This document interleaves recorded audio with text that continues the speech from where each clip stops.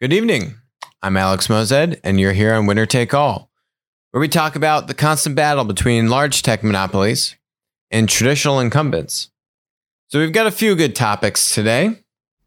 The first one runs near and dear to my heart, called Google is Greedy. We've spoken many times on the show how platform conglomerates, large tech monopolies, who do they take advantage of?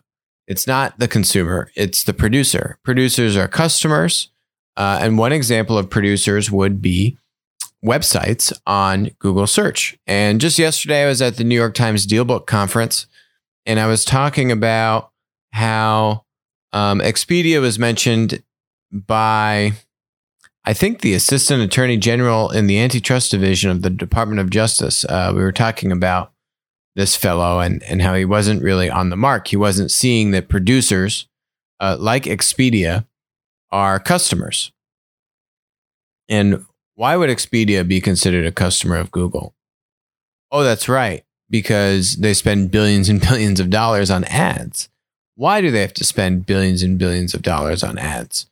Because Google is taking advantage of its producers in the sense that they're cramming down an Expedia in the search result rankings, essentially forcing them to buy ads to stay relevant, right? So the organic traffic that Google used to be sending to its producers' websites, Google is now forcing them to buy ads.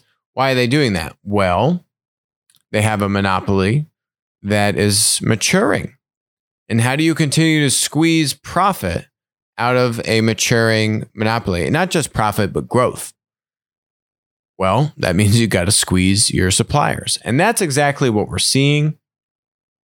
This is exactly where the government should be stepping in to help promote a more competitive landscape, right? I mean, because Google has all the power. They're now a dominant monopoly, platform conglomerate.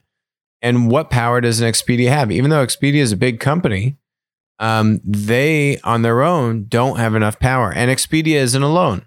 We've spoken on the show in the past about, we've chronicled how the CEO of TripAdvisor, CEO of Yelp, have not only come out and said that Google is doing the same exact thing to them, but Google is actually copying their local provider content and then serving that up as their own content.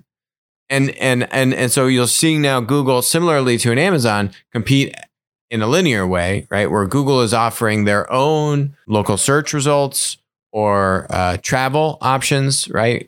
Competing with Expedia directly, not just forcing them to buy ads and be greedy. So it's a multi-pronged approach to squeeze value, to take the value directly to Google, or to put more pressure on their suppliers and their producers. And so we've seen that today in the results. We're seeing today Expedia and TripAdvisor came out with their earnings. Expedia is down 27%. Oh. And TripAdvisor is also down more than 20%. Both of them are blaming a decrease in Google search results. They missed big time. That's why they're down by they just lost over a fifth, or over a fourth of their market cap gone. Why is that happening? Well, you're not going to find it in that article. We're going to go to the Twitter sphere. Here we go. Modest Proposal, helping us out. Look at this chart. Oh my Lord.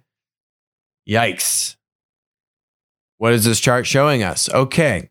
Black line at the top is zero-click search percentage. That means you punch something into Google and you look at the results, but you don't click on anything.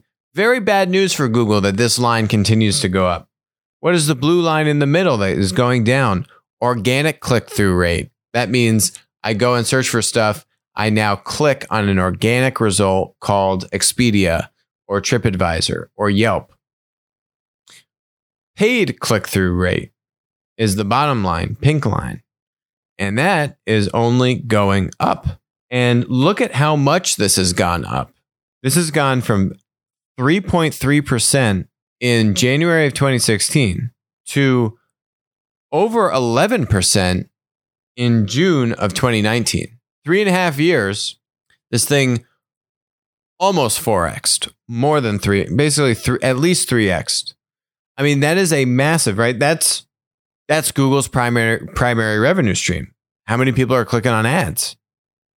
So you can see that they are turning the screws on their website producers, and you're seeing it in their earnings. And now those companies are trying to diversify away from Google, but what are you going to do? There's really not much that you can do. This is a problem. And the only other interesting point to this is that Yelp released earnings today, and they're up 10%, which I don't know.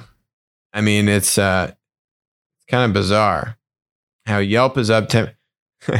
I wonder if Google's trying to balance out and pick favorites amongst their producers and who they help and who they take advantage of. It dropped 8% in the regular session, and then it went up 11% after hours. So net, it's up a little bit. But the point is, I think that we're only going to see more harm coming to these platform companies. Now, the interesting thing is if you think about Plaid, the platform ETF, and you'd say all these companies are in Plaid, by the way. So you have Expedia in there, Yelp in there, TripAdvisor in there. And you see Google also obviously in there, tightening the screws at the expense of other platform companies.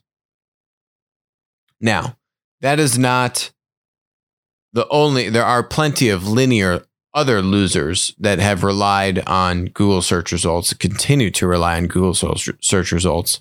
That could also be one of the reasons why when we were highlighting Wayfair yesterday, they were just down big time after their earnings results. Linear furniture e-commerce company. And they were down yesterday after they came out.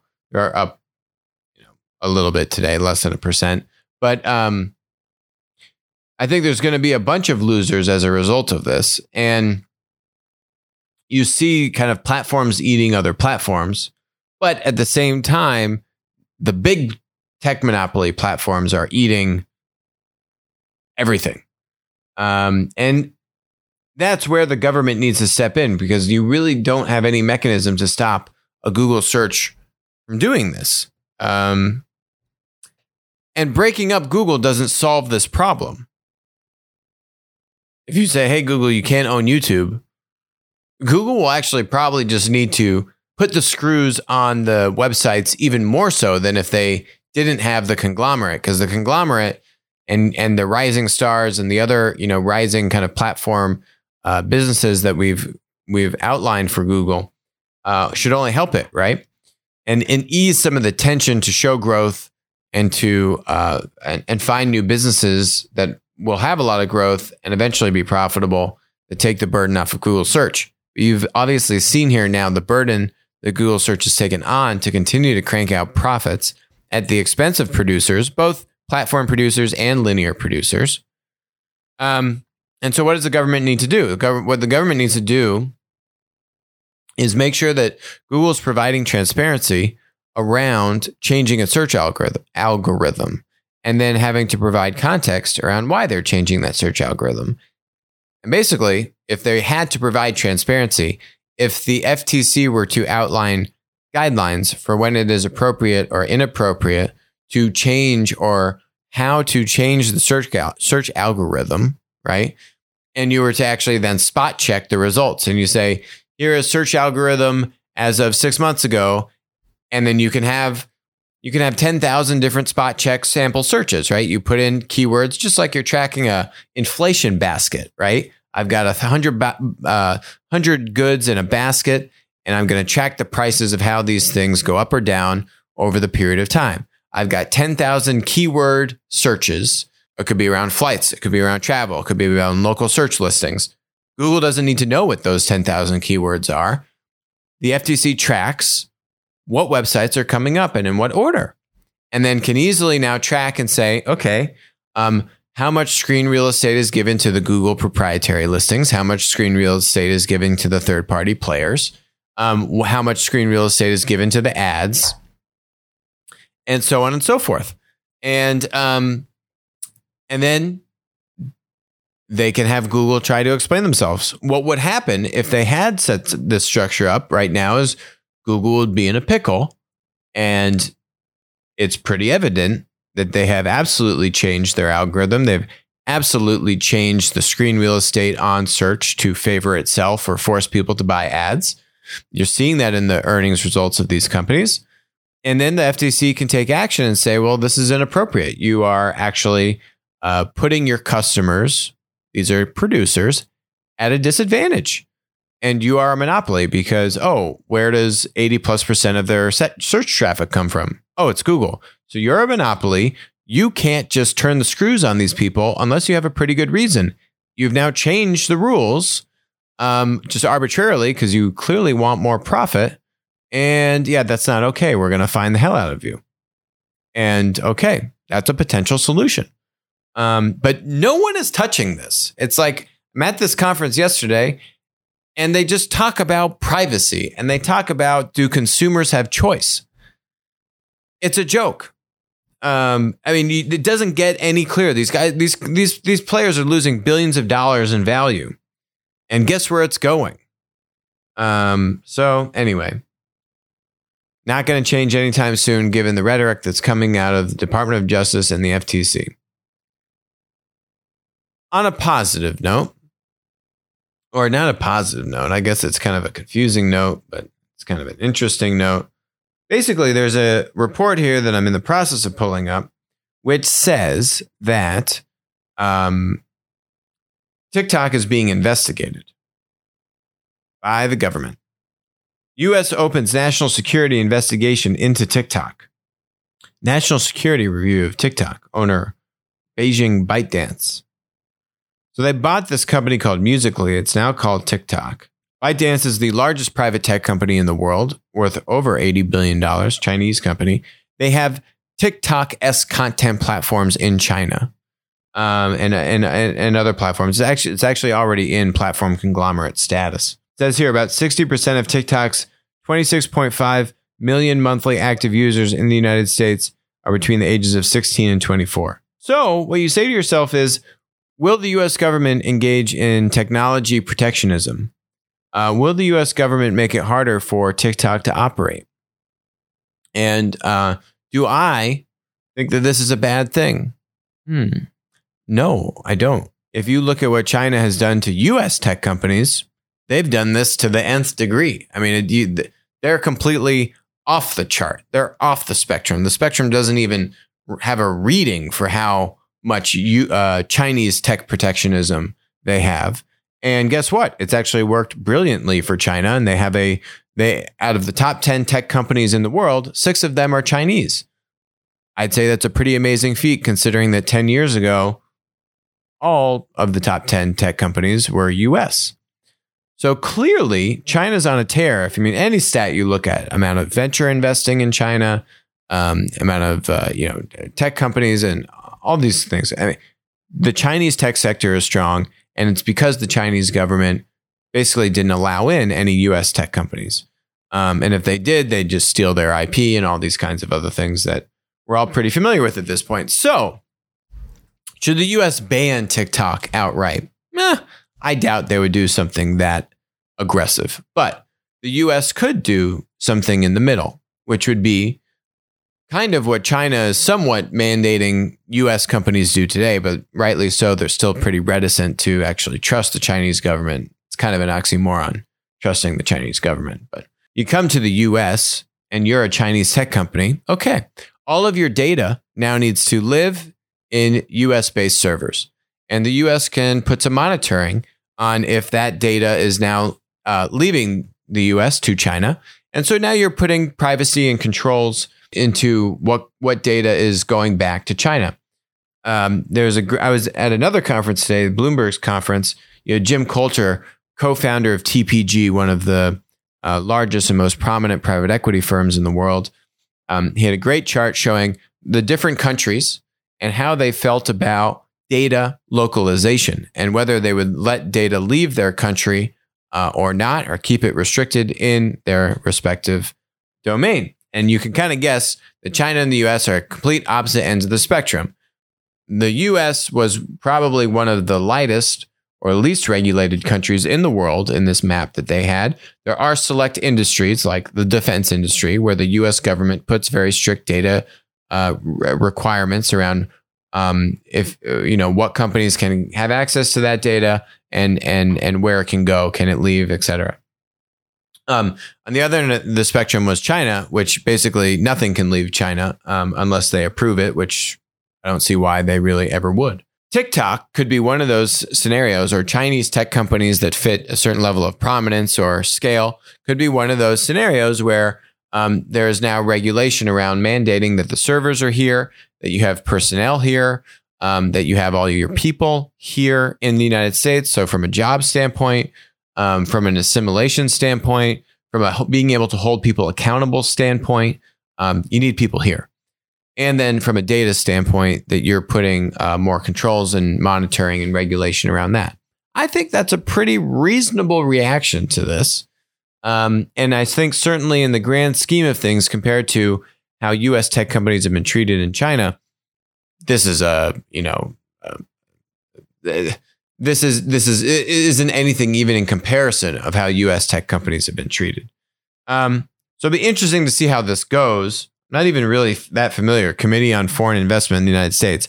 I think they are reviewing ByteDance's acquisition of Musical.ly / TikTok. And they're saying that never received clearance from this committee, which means they're now able to review it, even though we are over 2 years later after the transaction completed. So I guess that it's still under their purview to put some kind of rules or regulation around this. Interesting.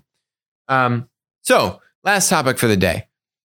I was at this Bloomberg conference today, and we had the CEO of XPO Logistics there. XPO is the largest logistics provider in the United States, has been run by this beast of a entrepreneur and CEO named Brad Jacobs. This guy has done over, I think, 600 acquisitions, doing massive M&A and consolidation to bring XPO, amongst a number of other things that he's clearly done quite successfully, to put XPO in the position that it's in today, which is probably not only one of the biggest, but one of the most aggressive or mature technology-driven logistics providers in the United States. So he was mentioning a couple interesting stats about his industry. One stat really stuck out to me, where he said that 25% of the loads that are in trucks are basically empty, right? That doesn't mean that you have an empty truck running around the place, but it means that this truck has excess capacity, and that's a huge inefficiency in the industry. And because you don't have data transparency and you have a lot of data in different silos and it's very fragmented, that's really the biggest reason why this inefficiency exists. Makes sense. The trucking industry is about $177 billion. So it's pretty big.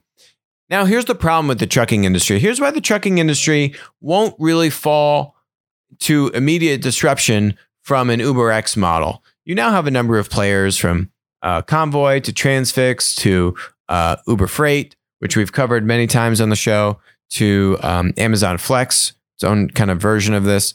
And you now have XPO, JB Hunt, DB Schenker, even a number of the traditional logistics players, UPS included, that are trying to do these two-sided marketplaces. What they say is, I connect a shipper with a carrier. Carrier is basically just a trucker or a trucking company.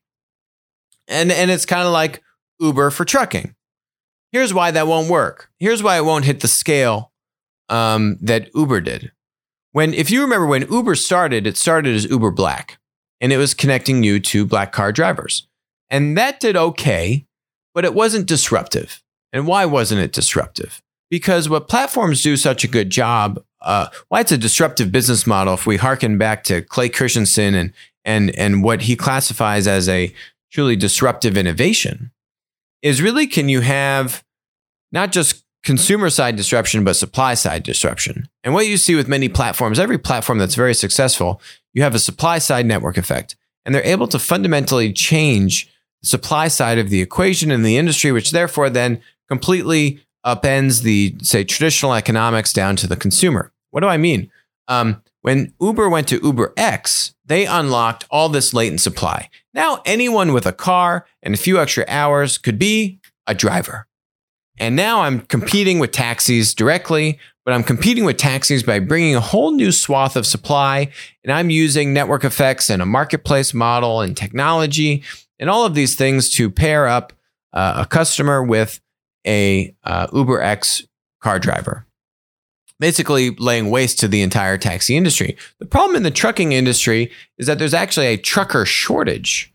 There's been a trucker shortage for many, many years, and you don't have this idea of some kind of latent, untapped pocket of supply that you can just magically tap into or create that gives you such a different core transaction, right? Different model, consumer to producer. And so for all of these players that are doing these two-sided marketplaces, I think maybe Uber Freight's around $500 million in annualized throughput, or Convoy or Transfix, they're somewhere around $300 million. Got the stats here, but you're not going to get that exponential return. Why? Because you have that shortage of supply, what you need to do is take a different approach. And the different approach is to embrace a three-sided marketplace. This is truly disruptive to how the trucking industry has operated, because who is the third side of the stool here? That's the 3PLs. There are, I believe, over 15,000 3PLs just in the United States. Highly fragmented group. These are third-party logistics providers. This could be a mom and pop group of a few people that are just coordinating, or essentially think of them as the human middleman between the shipper and the carrier.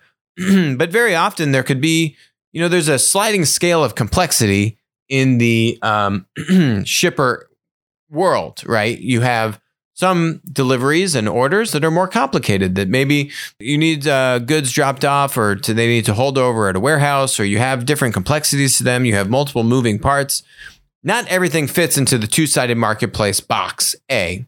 B, given the fragmentation of the 3PLs and the fact that you have a few large players, but those few large players don't command an outsized amount of market share in the industry. No one controls 30% of the industry. You have large linear players, you have large traditional players, but it's still very fragmented with tens of thousands of 3PLs. So you commoditize the complement. Every tech company, every platform tech monopoly, it's the most common strategy in the playbook, which is to say, you give away the technology for free in exchange for access to the ecosystem. We've seen Google do this a million times. We're seeing them do this currently with Waymo to get OEMs, car manufacturers on board, to get access and to give them the Android Automotive, their operating system, to get into the vehicle. You've just seen this story play itself out ad infinitum. Now, let's look at China, who is already doing this. As we've seen, particularly with many marketplace models, Chinese marketplaces tend to just have evolved more quickly than what we've seen with US marketplaces. So I have two examples of this. One is this For You trucking company. It's founded in March of 2015. And basically, this article outlines 3 stages for You to get a start. And in stage 1, For You served as a platform and accumulated the most valuable thing: historical data, transaction prices, vehicle parameters, all this information, right? And how did they do this? For You chose to work with intermediaries in the transport sector so that drivers can get orders via agents, that'd be like 3PLs, and conventional intermediaries can get more orders, right? So that was step 1. Step 2, then they started to go, this was the transitionary step for them to arrive at where they could now be more end-to-end and go directly from shipper to carrier, and start to eliminate some of the agents in the middle. So the end state is that you want to get to a two-sided marketplace. The question is, how do you get there, and how do you get there at scale? With 5 to 10 well-funded competitors in the U.S. trucking, two-sided marketplace space, what you're seeing is you're seeing them have good growth. But what you are missing is the exponential growth. What you're missing is the winner-take-all dynamic. And so this other company here, which I'm going to bring up, is called Manbang. I'm butchering it. But basically, Manbang is the largest Uber Freight two-sided marketplace in China, a multi-billion dollar company. They just raised $2 billion last year. And so this was interesting, though. This just came out over the summer. It says Manbang will open its intelligent dispatch and trading systems to freight users both at home and abroad, as well as third-party logistics firms. That's the 3PLs. What you are seeing now, there's actually a trucker shortage in China as well. In the earlier days, China didn't have as much of a trucker shortage. Now, China also has a trucker shortage. So when you have restricted supply on the trucker side, what you need to do is look at alternative sources of supply, i.e., enabling your biggest competitors, which are small 3PLs.